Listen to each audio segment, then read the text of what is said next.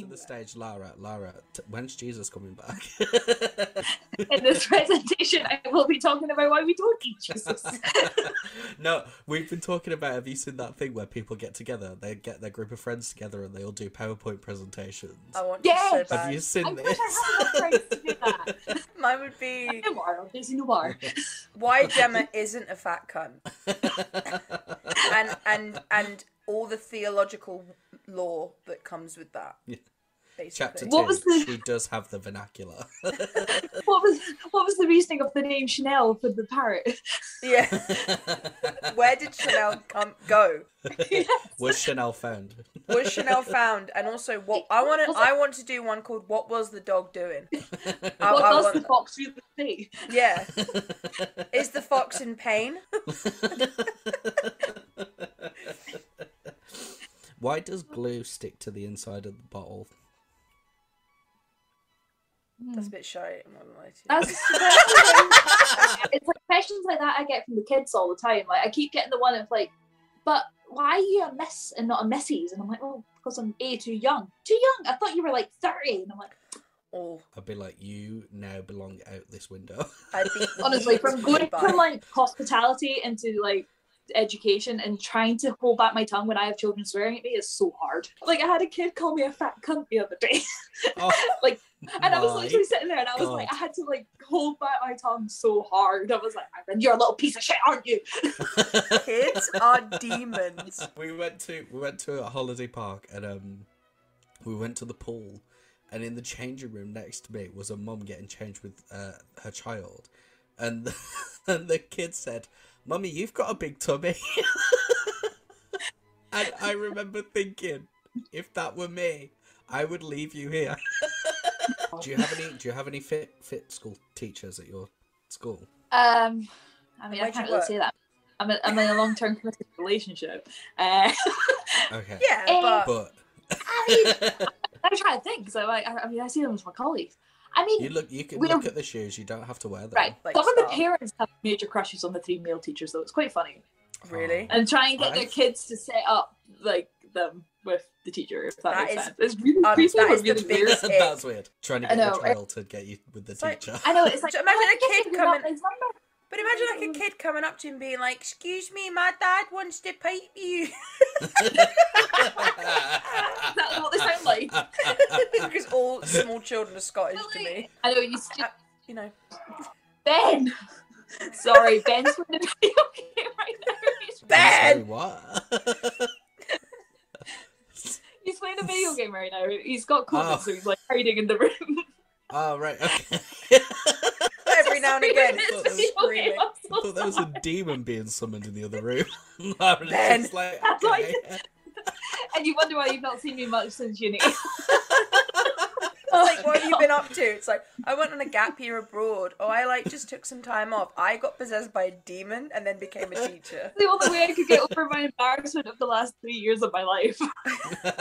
My demon headmaster. That's what you are, my demon headmaster. Do you remember that show? No. Oh. It's like that thing of like, oh, I like those shows that only I watched. It's like all over TikTok just now. Did anyone remember watching the Hoobs at 6 a.m? Yes. Yes. Sorry, oh my god. Really strong. Yes. Yes. Carl, did you not tell me that you were in an episode of the Hoobs, or was that something else? What? I'm sure we've had this conversation where you were like, I thought I was in an episode of the Hoobs. Right, I have these moments in my life. I have really vivid dreams, right?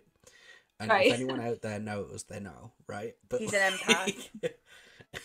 I'm an empath, right? And I have these dreams where it's like I have dreams that feel really realistic to a point that I wake up and I go, did that happen or not?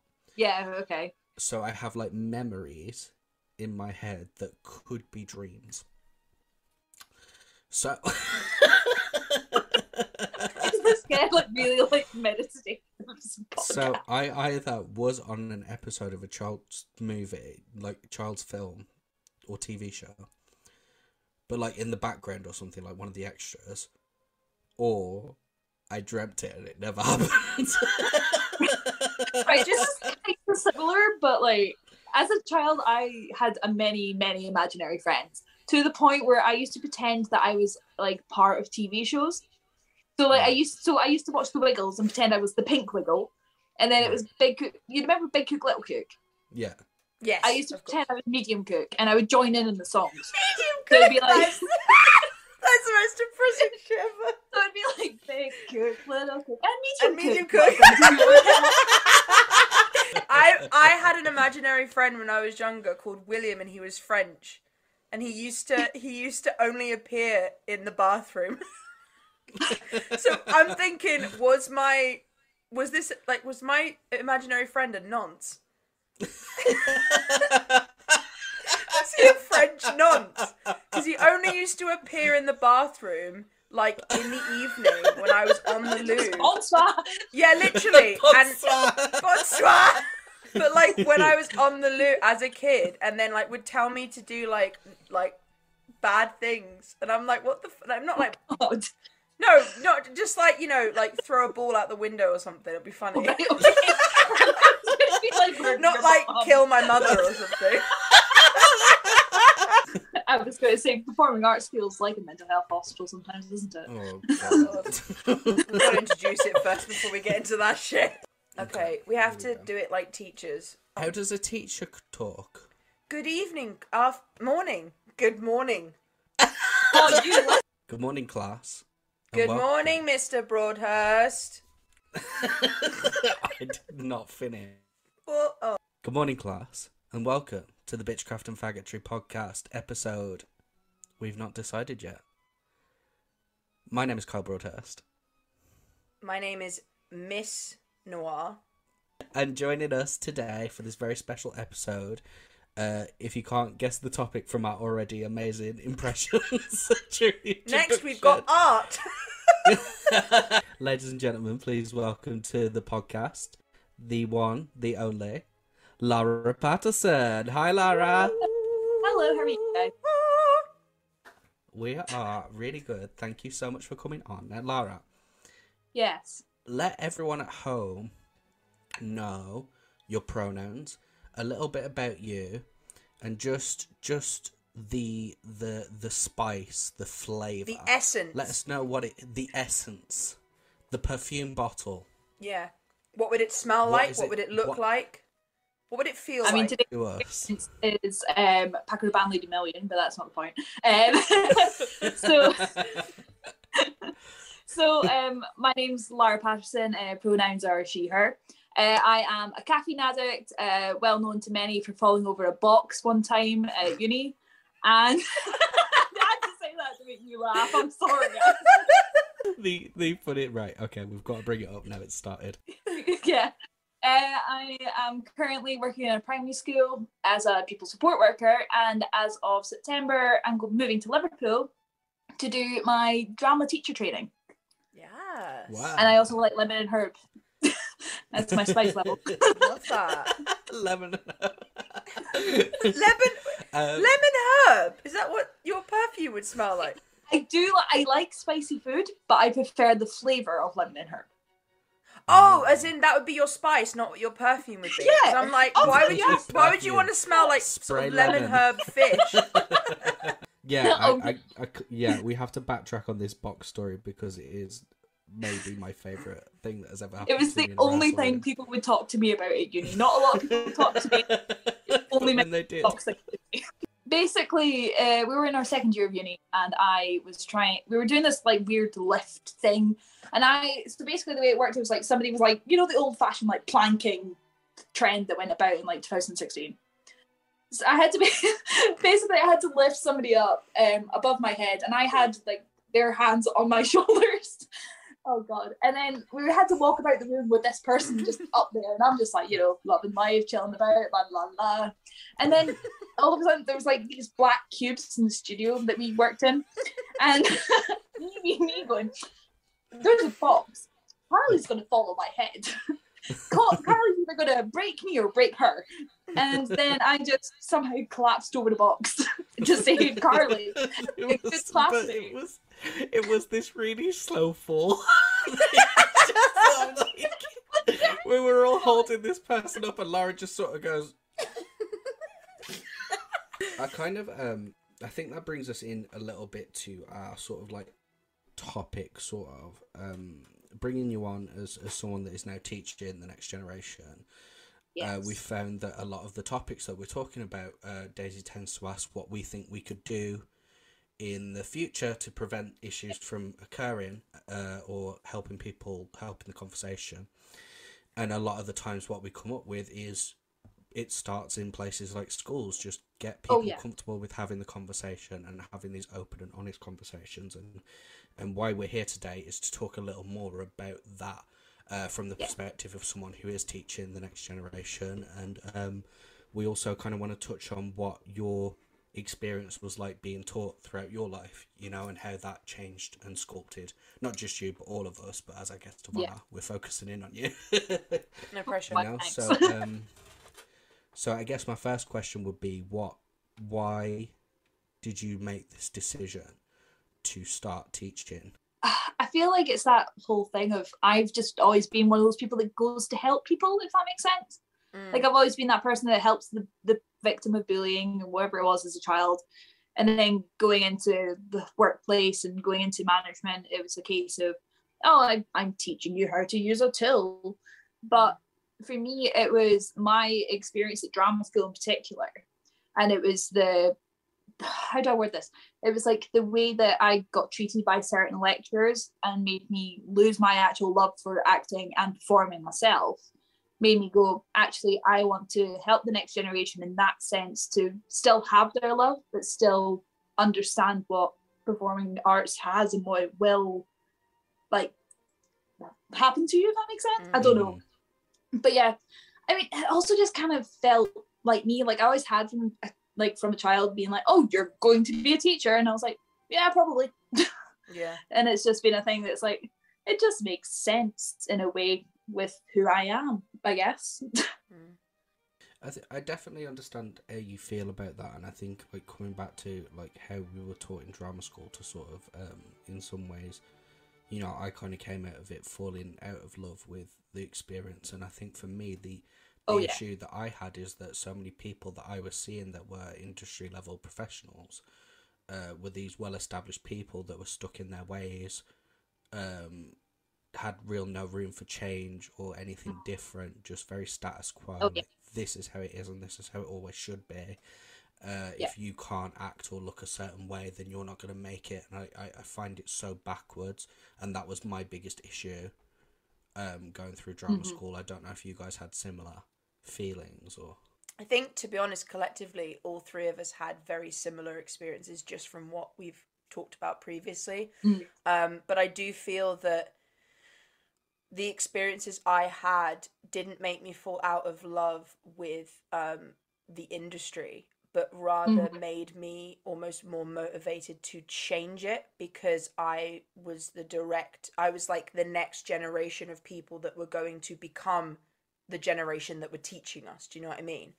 And so I just knew that I needed to just do what I wanted to do in a way. And I think I've kind of always been like that, but I just think it's so important that we change things now while we can, and teach our kids to do the same thing, so that we don't get these people that are in positions of power, such as like teachers and managers and, you know, tutors and everything like this. We don't get them stuck in their ways, just teaching us the same stuff that is incredibly outdated.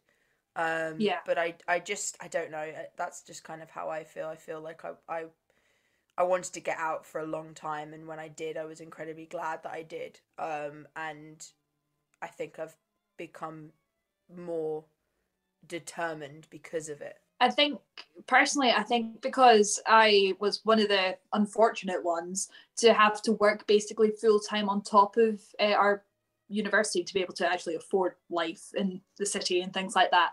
And like, I had no financial support from my parents. It was a case of, well, this is your choice, you go do it. And I went to university at 17 and I never turned 18 till December. So I had a long time of like not having to socialize with a lot of people because they were all going out, and I'm like, see you in like 6 months. But yeah, I think actually having the burnout on top of that, because I was like working 30 hours a week on top of 9 to 5 uni. And I even had one of the lecturers turn to me and go, you need to quit your job if you need to focus on this. And I was like, I can't, because otherwise I won't be here. And I did take a lot of time out of university for my mental health. And it was a thing that I'm actually really proud of doing, because I think a lot of us like had a lot of burnout, especially towards the end of our course. And in a way, like, I'm kind of glad that I stuck to my guns and knew what was right for me, in a way. I mean, don't get me wrong, like, I had some people that were like, oh, what are you doing? You're just having a sky. And I was like, no, I cannot get out of bed. Like, I am not there. But, like, I actually read, I was saying to Kyle the other day, that apparently it takes 3 to 5 years to get out of a burnout situation. And, like, we graduated in 2019, so I'm like, kind of makes sense. I'm now trying to, like, dip my toe back into the performing arts and things now. Yeah. Because I think you've touched on something that's really important there, and another thing I wanted to talk about, because it is really sort of how me and you sort of bonded through this experience, which is dealing with mental health. And feel free to share as much or as little as you would like to about it, but I think both of us had issues that it was difficult to find our goings on or our surroundings as serious as people were making them out to be. Sure.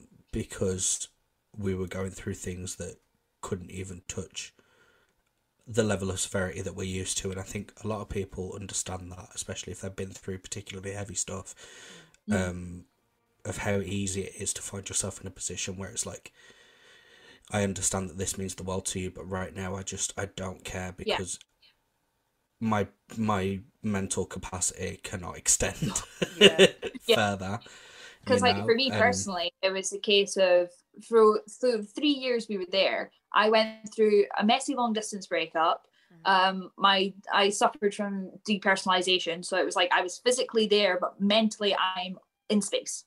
And it was like I didn't feel like I was fully there at all. It's so difficult to explain, like, how you really feel, but it's like, you're just there. You're a figure of a person. I didn't talk to anyone unless I was in a class. Like, the amount of times you saw me just sitting in the corner was quite ridiculous, let's be honest. And then, like, towards the end of 3rd year, it was just, I totally lost passion. So it's like 3 years of constant of, why are you not trying this? But I'm trying, but no, you're not trying. It's like, trust me, you know what's going on in my head. I'm fucking trying. And that's it why was even got to the point, like, I worked in hospitality while I was at uni, and it was a case of getting away from performers was the only way my brain could actually, like, restore itself. Yeah. And it's probably why I picked up so many shifts on top of, you know, having to live. It was a way of survival. It's just so sad, because it's like, I do consider finding acting and and exploring that creative side of myself one of the best things that I've ever done. Because it's just made me into a completely different person.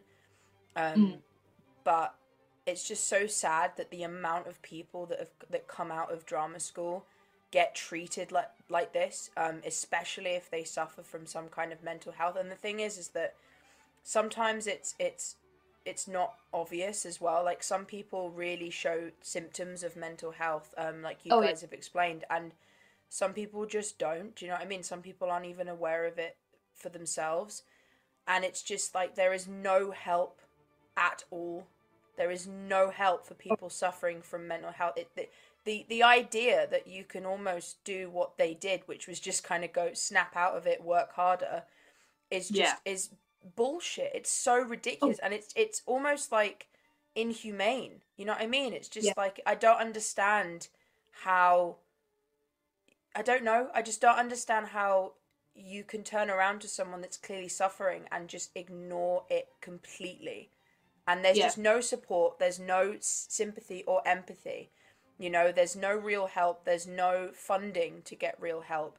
And to be honest with you, like, that place in particular, the money that we all paid was fucking ridiculous. And it should have been enough to pay for our funding and also get us a fucking counsellor if we needed it, because the shit that we would go through on a daily basis in order to, like, perform and open up and, you know, train us as better actors, we should have had a counsellor, not someone that we paid for, a free counsellor that they paid for, so that we could become better, stronger people, and if we were dealing with shit, be able to deal with it, and also, you know, come to class.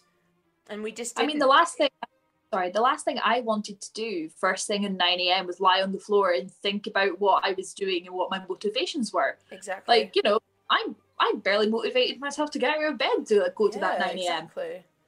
But like, part of me is glad I went through it because I learned so much. But it just makes me want to push through and help so many next performers and be like, look, performing arts school does not need to be like that. Like, your love for theatre and performing does need to get that toxic, if that makes sense. Too many people place themselves above the situation, you know, to try and be something that they weren't, and sort of dehumanize themselves a little bit, you know? Does that make sense, in the way that it's just like they're sort of going, the industry is this being, and we are not allowed to be sad, or, you know, if you are, do it but in a convenient way, which is not. It's not how it works. I remember once, like, I can't remember if I've spoken about this or not, but we were doing a show and I was trying to focus on actually teaching myself how to do things like, you know, programming lights and sound, and also kind of teaching myself how to build sets or help build sets, and kind of being more of like a sort of stage crew, just to learn more about it, because there wasn't that facility. And I remember one of our teachers, when we did our like debriefs, came up to me and was just like, do you not think you'd be better off as a stage manager? And I was like, first of all, I was doing absolutely nothing to do with stage management, and you should know that. Second of all, you should not be telling me to do one or the other. You should be promoting the idea that pretty much all drama schools do, of add as many strings to your bow as possible, and you should be saying, you're good at this, keep going with it, as well as what you're doing here. Yeah. So that's the thing, is that the second that they see you kind of veer off into another path, they try and put you in a box.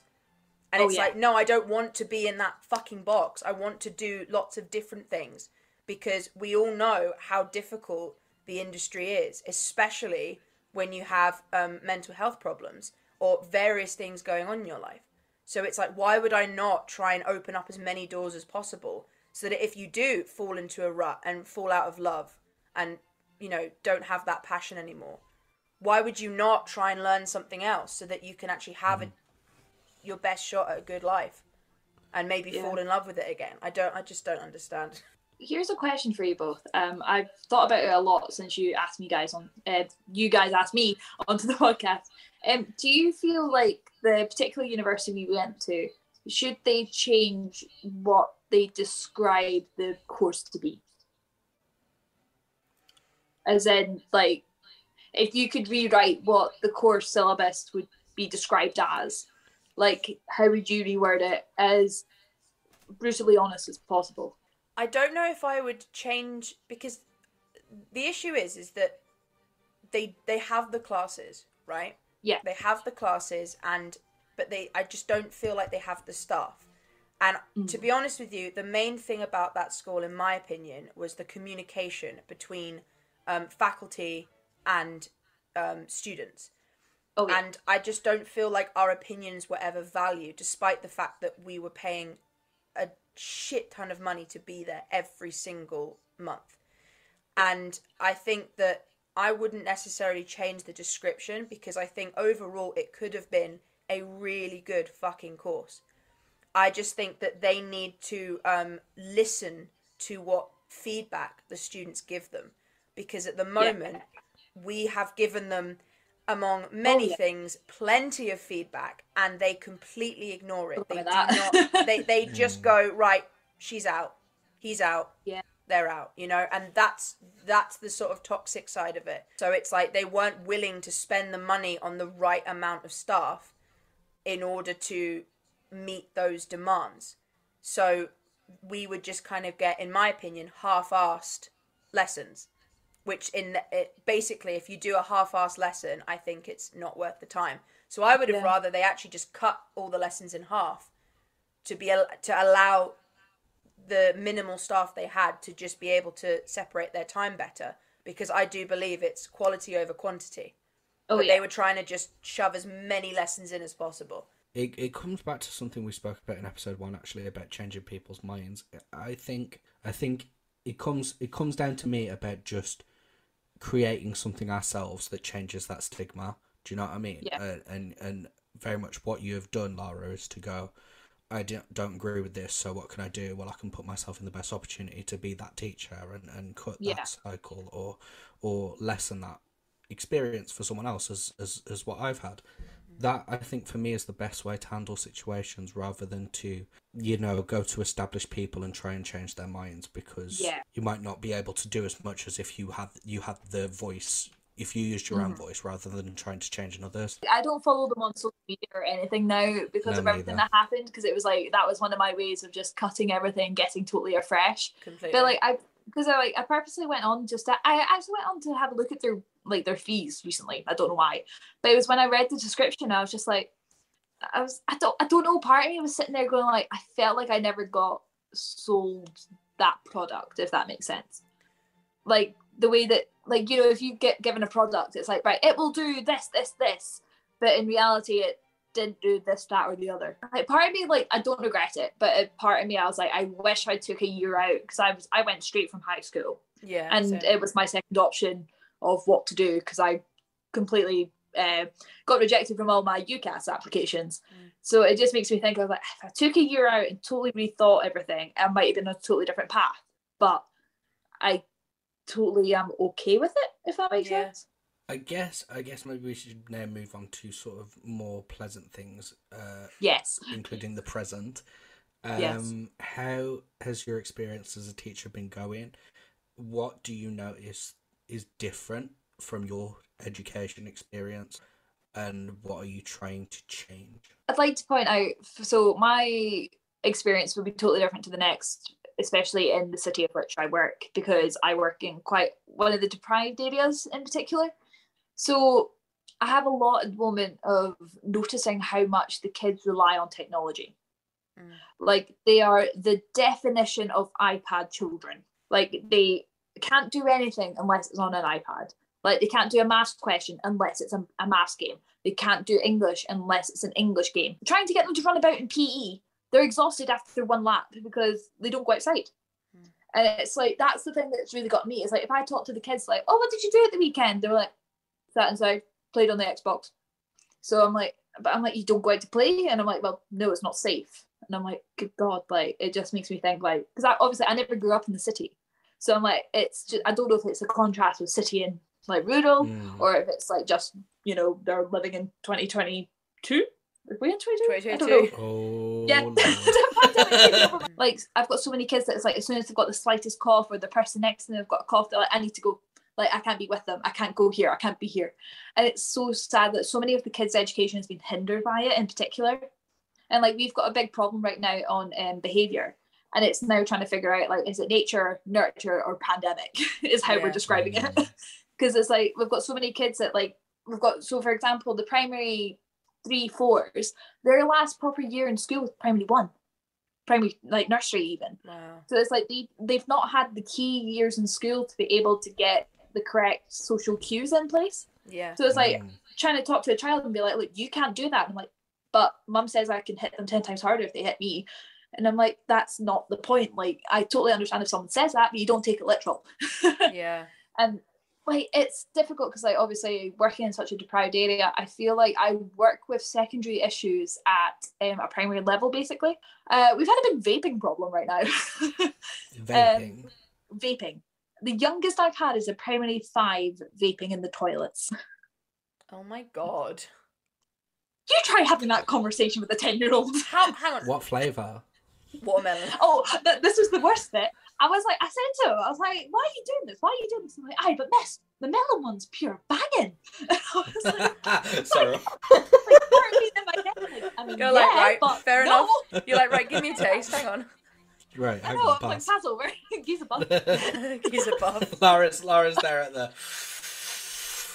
You know what? It's pretty banging, actually. Like, I'm like the second youngest PSA. So it's like, I'm in that position where I'm kind of like the older sister to a lot of them.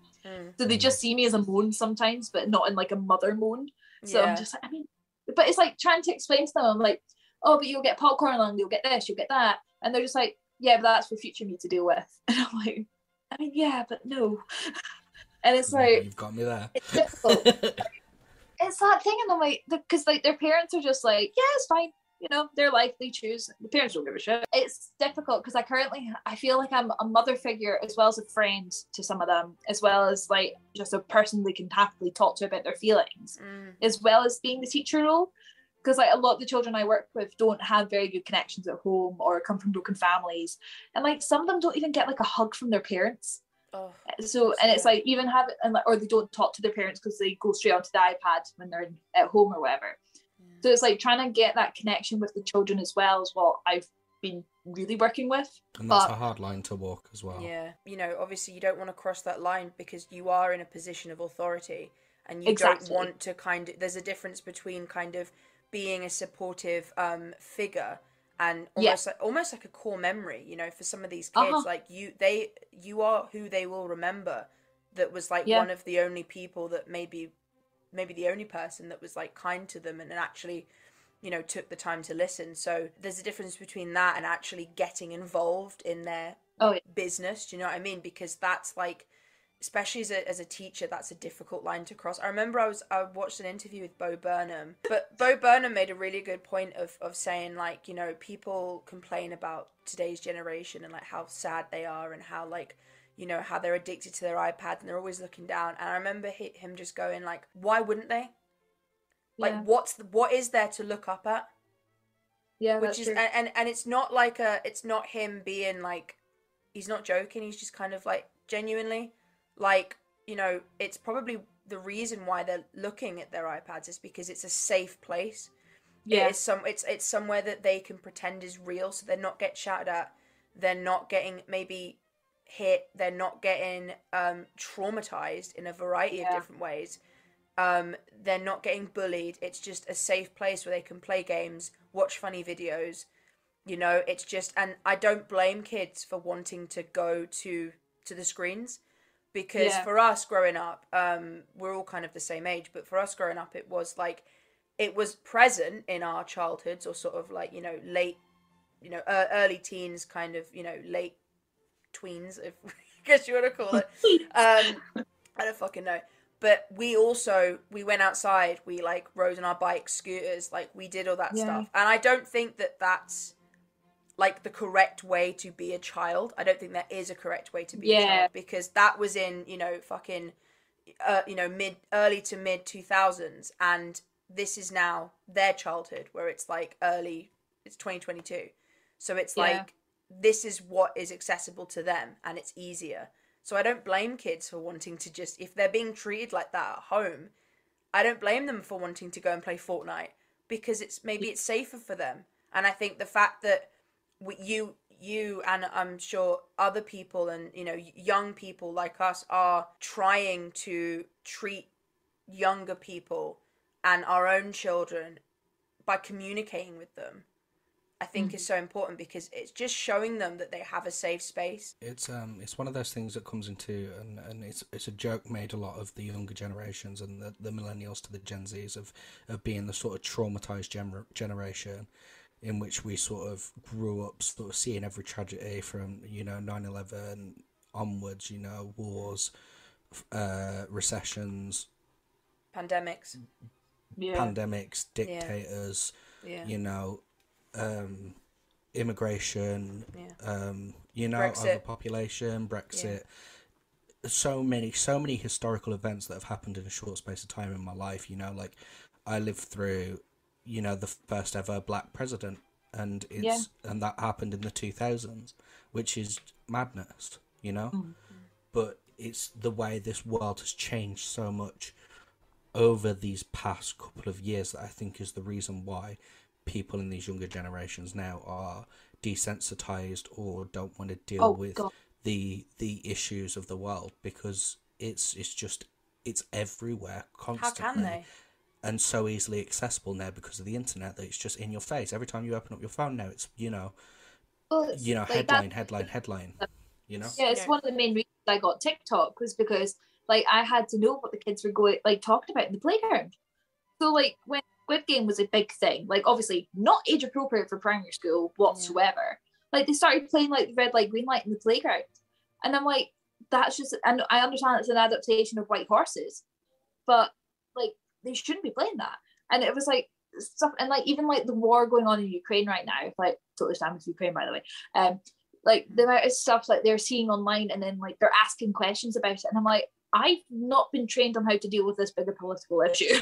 Like, because some of the families that we work with, like they've got family over there, and it's like trying to explain to them, it's like I understand it's a difficult situation, but it hopefully will get better.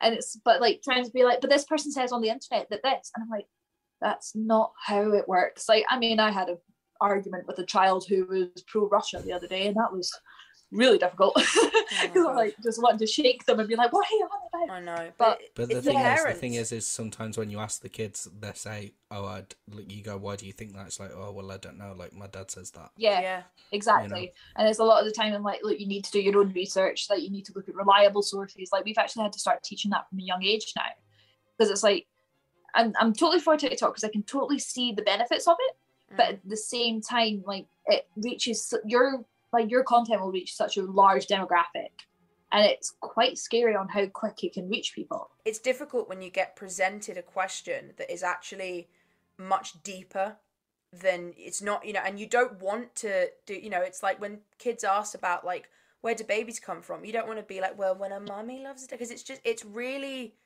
stupid. It's like, why are you making up names for a penis and a vagina? Like, it's okay for those kids to be curious.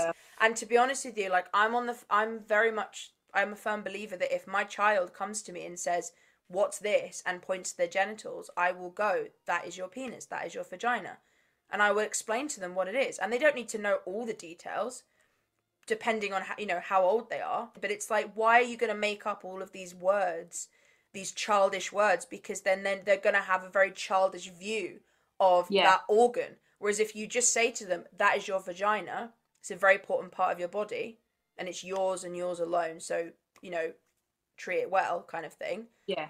And do you know what I mean? I feel like it will just, if you treat these topics as actual topics, and if, treat every question as a genuine question asked by a curious, growing human, I just believe that those kids will grow up to be more emotionally intelligent, because they've not received like, that's your foo-foo, oh, when you're pee-wee. Well, it's like, this is the thing, is like for safeguarding issues now in schools, we legally have to teach them from a young age, this is your penis, this is your vulva, this is your vagina, whatever. It's because there's been so many safeguarding issues where like across the country where people have said like, oh, they touched my muma, and it's like, what the fuck's a muma? And it's like trying to teach children from such a young age, but they still find it that funny and like immature. And it's like, I totally get that. Yeah. But at the same time, like trying to reiterate to a child, like, for your safety, and I hate saying it like for your safety, but for your safety, please call it your penis, breasts. Because if a child comes up to me and says, that man touched my breasts, that's something that I need to report. You know what I mean? But it's very clear information. This is what happened. And even if the child can provide nothing more than that, I can then, as the responsible adult, go, okay, here's the next step, And that's the thing, is that when you work with kids, you have to be so in tune to them. And especially if they've not got a very good home situation, they might not be getting taught any of this at home. Parents can be a hindrance to their own kids' development a lot well, by just sort of closing their lives off to things because that's how their parents raised them, and not being able to break the cycle for maybe because you believe it's right or whatever, but I personally believe it's bullshit. Yeah, me too. It's just you can't stop how this world is changing, and I'm so happy that it is changing that way. But the reason that we can't get there is because there are so many people that we are just waiting for them to shut up. It's just I find it hard to process how someone can want a world in which there is anger or upset and actively contribute to it. I know, because like, why can't it just be a world where you can just be you and nobody else has to give a shit about that? Like, that's the thing that gets me all the time. I think it's just why actively encourage someone else's suffering for what the most part is something that doesn't affect you. Yeah. Now, I understand if someone is participating in something that calls into, harm to others or revokes the rights or consents of another person. Yeah, absolutely, I get that. But something that is literally not affecting you is not your battle. But I think the issue is that, for example, with something like, for example, gay rights, people that are opposed to gay rights think that it does affect their rights, and they genuinely believe that it does affect them because simply by gay people existing. I guess, Daisy, we could probably start with you. Me? What was your school experience like, and what were the sort of like highlights of your school life and the lowlights, if you would like to share those? Yeah, I found school really difficult. I was bullied a lot. Most of us were. Most people were. I was bullied a lot. I was definitely a people pleaser. We used to go down the road every Friday, in like primary school. And it was like, when you got to primary 7, you got to go down the road, and that was basically just walk 5 minutes into town, and you could get like some sweets and a baguette before like the end of class, basically. And I used to go down, and I remember because my mum would give me money, and she'd be like, right, you can go down on a Friday. And people would like act. I remember these girls, they became friends with me because I would like get sweets, and then I'd like sort of share them with people. So these girls became my friends specifically so that I would buy them sweets. And I remember actively, like, they were like, oh, can you buy sweets? And I was like, oh, friends. And I was like, yeah, sure, no worries. And I literally bought them like a massive thing of sweets and then just gave them to them and wasted my money.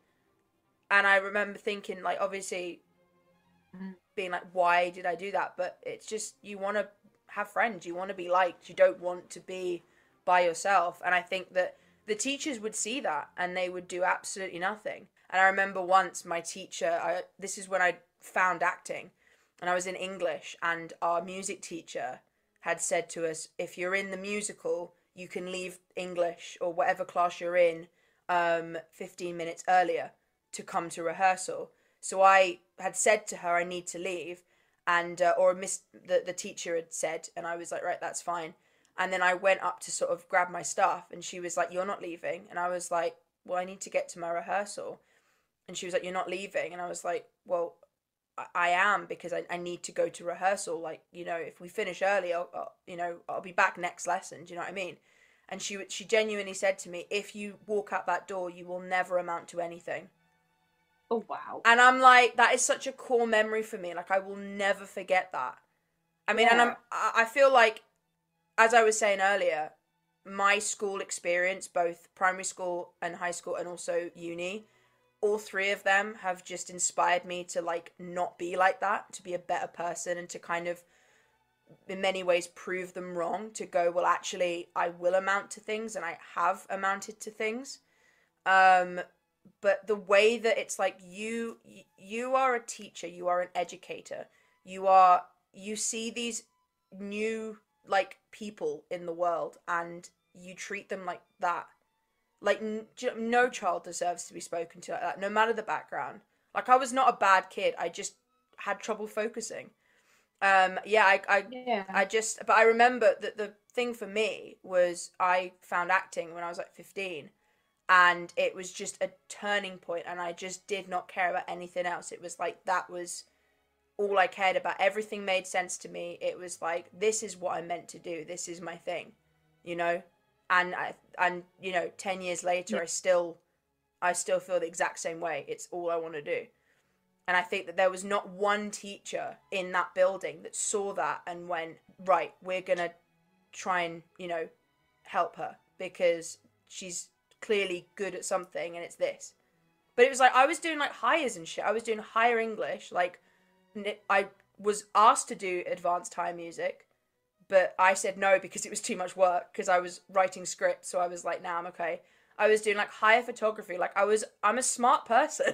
I just didn't care because the teachers were cunts. And that's my school experience of just like, I think every single time I've been in and out of school, I've just gone, right, well, that was a waste of time. I'm just going to prove every single person I've ever met wrong. Yeah. So it was a good experience then. Yeah, I loved it. Absolutely 10 out of 10. Lara, do you mind sort of giving us your sort of school experience? Yeah, so for me, primary school was relatively chilled. I grew up just outside of Falkirk, so I was like in the villages. So literally the biggest insult round about where I grew up was my dad's tractor is bigger than your dad's tractor. Same. I had that as well. Yeah, so primary school was really chill. I was a big old swat. I was the well-behaved kid that all the naughty kids got put beside. Right. And that was throughout high school as well. I went to 2 high schools. My first high school I went to halfway through my 3rd year. And it was weird because I was on track to actually go and do history. Because I was so passionate about history. I still am. I'm really interested in it. But it was like the only subject I was really excelling in. Even in drama, I was proper flopping it. Even though I did drama outside of school, did performing outside of school. But it was just the drama department there did not like me. My parents separated. I then moved up to Fife, where I went to my second high school. And I got very badly bullied for being the quirky new kid. Because it was like, stupidly, I thought, oh yeah, the perfect time to try and start a YouTube channel was when I moved house at 15 or 13 or however old I was. So it was just like, that thing of like, oh, you're different, I don't like you, you're a bit. Wait, what was on your YouTube channel? And what's the link? But it was just like me talking. Do you still have the videos? No. Did you have like an intro line? Yeah, that reminds me. So it used to be, hey movers and shakers with Lara, and it got to the point where my year head and the head of drama knew it, and he said it at our prom. And he was like, you are all fine ladies, gentlemen, movers and shakers, and everyone stared at me, and I was like, oh fuck. Oh my God, I would have killed myself on the spot. Yeah, so I didn't have many friends at my second high school, and it was actually the drama department is where I fully excelled. It was where I used to hide every break in lunchtime. I felt basically the teachers became my friends. I actually still talk to one of the teachers every so often. He's a really nice guy. But yeah, towards the end of high school, I actually fell out with the 4 friends I had just because I called them out on their bullshit. Because I was very much like, I don't have the patience for this. We're going to be adults soon. Fuck you lot. I'm away. And it was just like, literally, I was like, your boyfriend's a cunt. You're doing this. You don't like her. And then I went to prom alone and had to sit next to one of them really awkwardly at the prom table. It was great. So I mean, like, I think I was lucky in a way, like that, like a lot of my school life was really chilled, and the only bullying I really got was for being different and being a performer in a school that was very science heavy. Like my old head teacher used to actually put more money into the science department and the maths department than he did the performing arts. So, and even like the art department, they were using paints from like 10 years prior. So yeah, it was very odd. So ladies and gentlemen, school budgets. And how they're spent wrong. It's still bad now. I guess I had sort of like a weird school experience because I moved schools a lot.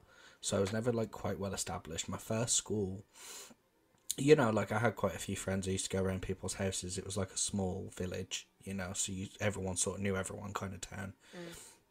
And then I moved again. And then I moved again, and then I moved to Scotland, which was just like complete change, and that was when I was around 8 years old. And then from there, it was just kind of like just a general being around a lot of people who had known each other for a lot of years, and then like I didn't really know anyone for any amount of time, like so many people have like friends. It's like, oh yeah, we came out the womb together, and I just never really had that. I would have a lot of different friend groups, a lot of different people in my life. In high school, I found like a group of friends that I ended up hanging out with a lot, and that's when I did like a lot of my growing up, the sort of like social event sides of it, of going out drinking, partying, and sort of having that side of your teen years, which I'm very grateful for. I still have a lot of love for all those people, and I think without that and sort of seeing, because they were this sort of like outcast group, as we all were, seeing how they, sort of took what they did and were proud of it, and just actively pursued it instead of trying to sort of put away parts of themselves is sort of what led me to like coming out and just sort of taking care of myself and going, "Do you know what, this is what I enjoy, and I'm not gonna pretend that that's who I'm not anymore." You know, so sorry, I'm not gonna pretend that's who I am anymore. I'm not You know? gay, everyone. Carl's straight. I'm not gay, Guys, Carl's straight. He's finally admitted it. Get the football out. I've been straight. I feel we've started. Daisy's building a segway. Hang on. No, I'm trying to think of. The segway's being built. Hang on. She's constructed it. Speaking of disappointments, Lara. I don't have one, okay? I'm sorry. That's our next fan video. Daisy trying to formulate a question for 10 minutes straight.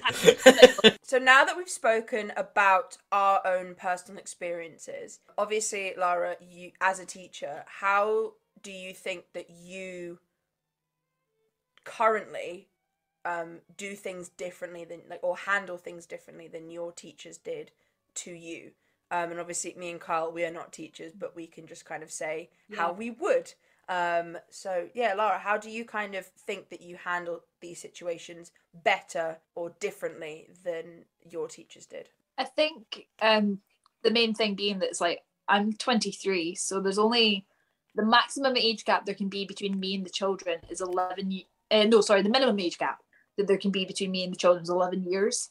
So I think I'm lucky in that sense, in the fact that I can actually sit and try and relate to them a little bit more than what maybe some of the teachers who've been there for like 50 years could, if that makes sense. Yeah. And like, I can talk to them more and like I kind of understand, and I can totally see why like online bullying's more present because I've experienced it and things like that.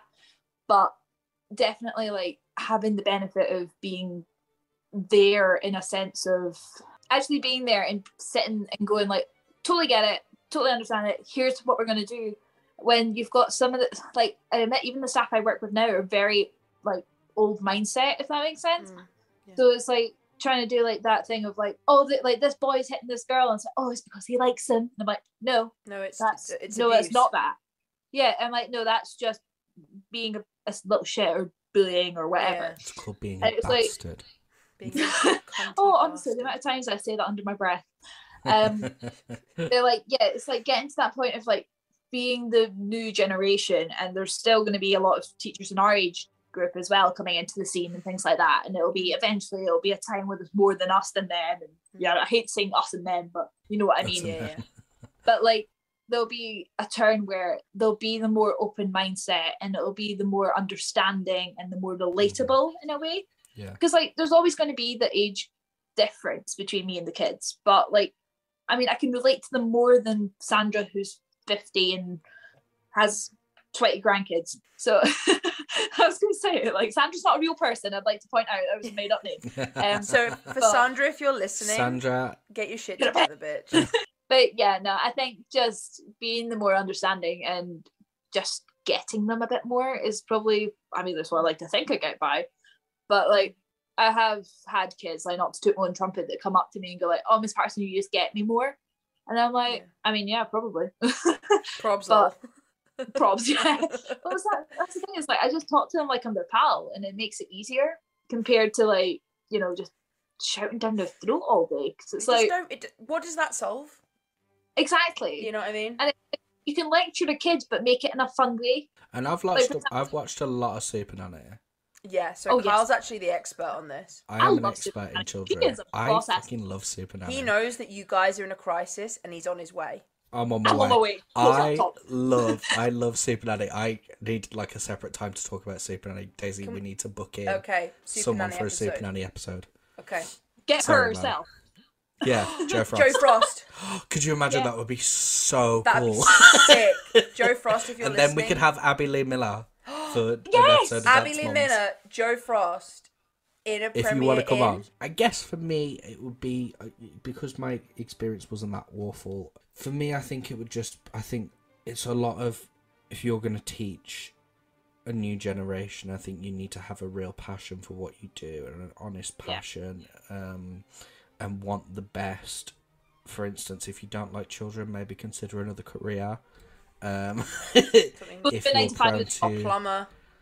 If you're prone to losing your patience, maybe don't put yourself in a stressful environment. Like, yeah, I guess for me, maybe what I saw a lot was teachers that didn't want to be teachers or didn't have the passion to be good teachers. And don't let those kids down if you are a teacher, because those are the kids that need us the most for this country to be better, to do better, and to really honestly help the people that need it. These schools are the places that need the attention, not the schools where you're breeding all your prime ministers from. Sorry about it, but some things are more important. Daisy, what would you do? What I would if you do... had one shot or one opportunity. Bum bum bum bum bum bum. Knees weak, mom spaghetti. I don't know rap music. I think what I would do is just encourage them. And I think all it takes is one, like, if one teacher, just one, had, like, said to me, I believe in you. Like, I think that you are a good person. That's all it would have taken. Because that's all, sometimes it's like, if you have got 10 people shoving shit down your throat and you've just got one person that's on your side fighting for you, that's all it takes. And it makes me so upset for some kids because they don't have that sort of, like, support in their life of people that believe in them, or believe in the education system. But, like, I always read at a really high level because when I was young, my nan sat with me and taught me how to write my own name before I could even properly speak, you know, and would sit and would read things with me, you know, and that's why I was so educated at a young age. And it is just that thing. And it's funny, I was talking about it the other day. My nephew recently, his birthday just went, and I was asking my sister what kind of stuff he wanted, and she said that he's been building a lot and he enjoys playing with Legos and stuff. So for his birthday I brought him a Lego set, and then she phoned me the other night to ask me an opinion, and she said, should I get Animal Crossing or Minecraft for the kids? And I was like, oh, why? And she said, well, because my nephew that loves to build wants Minecraft, but my other nephew wants the Animal Crossing game to build a village and all that sort of stuff. And I said, well, this is my opinions, and these are the prices, etc. And then I just said to her, after I hung up the phone, I said, just I'll send you the money for the game, and then you can get them both. And I said to someone afterwards, I said, I just wish, because for me it's like £16, right? Which sometimes when you're not making that kind of money, it's hard to come by, and you don't really have that money to just give out to people. Fair enough. But it was just sitting there, and I thought, you know, and this isn't to say that this is the only way you can encourage kids, but I thought I would rather buy him that game, because I wish when I was his age, when I had passions for things, that there was someone in my life who could have afforded to do that, you know? Just educate your fucking children. Yeah. Like, just educate them on, like, modern day political views and, like, all that shit. Just make them well-rounded human beings. That's all I ask. It makes our jobs easier. Treat them with kindness in a as well. selfish way. I think just at the end of the day, just be kind to your children, and like, you know, they can be fucking little shits sometimes, and trust me, we all know, because we're all in the same fucking Starbucks line. But it's like, you know, they're acting up because they're upset about something and they're angry about something, and they maybe just don't have the vocabulary to express what it is that's wrong with them. Sometimes I don't have the right vocabulary to express what's wrong with me. We've all felt like that, where there's something up and we don't know what it is. So that would move us on to our Rec for Rec section. Now, for those of you who have not been with us before, our Rec for Rec section is a collection of myself, Daisy, and the guests' recommendations of books, songs, movies, films, people, foods, places. It is really all-encompassing. It can be whatever the person wants at the time, and it is just a collection of things that we think people would benefit from knowing about. So, as our guest of honour, Lara, you get to give your Rec for Rec first. What is your Rec for Rec for this episode? Before I start, please hear me out. Not a disclaimer. Come on. I talk a lot to children in my day-to-day life. Not because I'm a creep, but obviously because I work at a school. Yeah, we get that. The last thing I need when I come home most days is to be mugged down by the news, by drama, something that I have to stay engaged with. So the best thing that I have found is what I like to call the 10 out of 10s out of the 1 of the 10s telly. Which basically means the best of the shit telly, basically. Okay. So the one thing that of which we have found recently that I've been mildly obsessed with is the Below Deck franchise, which is a selection of TV series which is based upon the deck crew and the stewardesses of the super yachts of the world. Right, so it is like, it's basically like Towie met, so like Towie being the staff and like Made in Chelsea on the poshest drugs ever. I don't know what that would be. I'm not a druggie. Like the poshest drugs ever. The Tory drugs. the drugs that have a top hat and a monocle. Yeah, so basically you just follow the crew and like how they deal with all these like pretentious, obnoxious guests, and like there's drama amongst all the team, and it's very mind-numbing, and if you don't like those sort of TV shows, I can totally understand it, but when you've just been dealing with craziness all day, it's just what you need. My rec for this episode is a film that I watched recently on Netflix. I don't know if anyone else has seen it. It's called Pieces of a Woman. It's about a woman who loses her baby through childbirth, and it's sort of the journey of her grief and sort of going through the grief, the process. I don't know if it's based on a true story or not. I think it might have some ties to real life experiences, but it's just a really great. It's stylistically a really good film, and incredibly uncomfortable at parts. On purpose, so you really do need to sort of put yourself in the mindset to have that. But it's I think it's uncomfortable for a reason, and it's almost kind of similar to what we do here a little bit, uncomfortable for a reason. So I do recommend watching it, but you just make sure you've got you're in the right mindset to take on something like that. Well, I was going about a few, but I figured that because we're on the topic of kind of like childhood, I thought I would go with one of my kind of childhood comfort shows, which was actually a program from the 60s called The Monkees. Probably mentioned it a few times to everyone I know, but most people just know that it was a band, but it was also a TV show in the 60s, and it was just basically about these 4 sort of young guys who wanted to basically just be a successful band.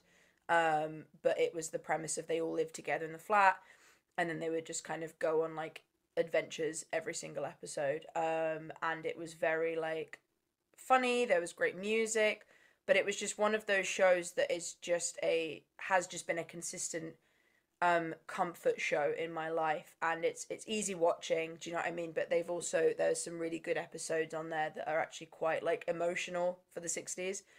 And even if you don't enjoy that type of like sort of style, like older programs, I highly recommend just having a little watch or a look through of, I can make a playlist of like my favorite episodes or something, because you don't need to watch them in order either. It's just like every episode is a new episode. So but it's just good, wholesome fun, and kind of helped me when I was in school, because I could just like watch the episodes when I got home and was just like, okay, everything's fine now. But obviously, as usual, everything that we say on our Rec for Recs and everything we've talked about, as well as any links that we might link, will be you look directly into the camera there. Yeah. Anything that we link, everything that we talk about today in our Rec for Recs and anything that we have talked about previously will indeed be in the link tree in our bio of our Instagram. Why do I feel like I'm watching a cult video right now? Follow us. Any final thoughts? I would just like to say thank you very much for having me. I am a big fan of your podcast. Stop that! It is. It feels quite naughty listening to it on the bus when I'm about to go to the beach. At the end of the day, just do what you think is right for your child, I guess. Keep them healthy as much as you can. Educate them as much as you can. Let them be a kid. What my final thoughts would be to go to the parents out there, and just, if you have been in a situation where parenting is harder for you because of the way that you were treated growing up, or there are things in your life that are affecting your abilities to parent properly, just trust in the healing and begin the healing, and don't let your childhood and your traumas and your difficulties pass on to your children, because you have the opportunity to do better for them. Also, on that note, if you are struggling as a parent, talk to your child's school. They are more than welcome and more than happy to help you. And we've got the support that we can give to you. Your children will grow up to respect you more if you communicate with them, and I think that they will resent you if you stop them or hinder them in any way because of your own personal beliefs. I think that just if you're being given feedback on how your child is performing in school, just, it doesn't matter what you think at the end of the day, because you're not the child here. So it's like, whatever is best for that child, just do that, as best you can, and yeah, I think quality over quantity as well. So if you're going to provide care and education for children, do a good fucking job, or just don't do it at all. That leads us to the end of this episode of the Bitchcraft and Faggotry Podcast. We just want to say thank you, Lara, for joining us, and thank you for sharing your story and your expert opinion. Of course. Yeah, of course. You're welcome back anytime. We just don't know when that will be. Thank you all at home for listening. If you have enjoyed this podcast, please leave a rating and review where appropriate. If you're watching us on YouTube, please subscribe, hit that bell. Smash that bell. Smash that bell. Smash it out the park. Fuck. Put that notification bell on hold, sister. And no, please follow us. Oh, put it on not hold. Put it on. And please follow us at the BNF Pod on Instagram. As Daisy said, everything we spoke about today will be available on the link tree in our bio. Anything from previous episodes will be available in our feed, including some funny pictures and videos relating to maybe this episode or maybe some other episodes. Our highlight reels, our rec for rec, so you can talk to us a bit better. And yeah, just follow us over there. It's a good time, I promise. And as always, our DMs are also open as well. So if you want to message the BNF Pod on Instagram, anything about today's episode or previous episodes, we will always answer. Unless we're on the shitter, in which case we'll take some time to get back to you. It is currently 4:30 in the morning. I don't know. This is in South Korea. Bye, everyone. Bye.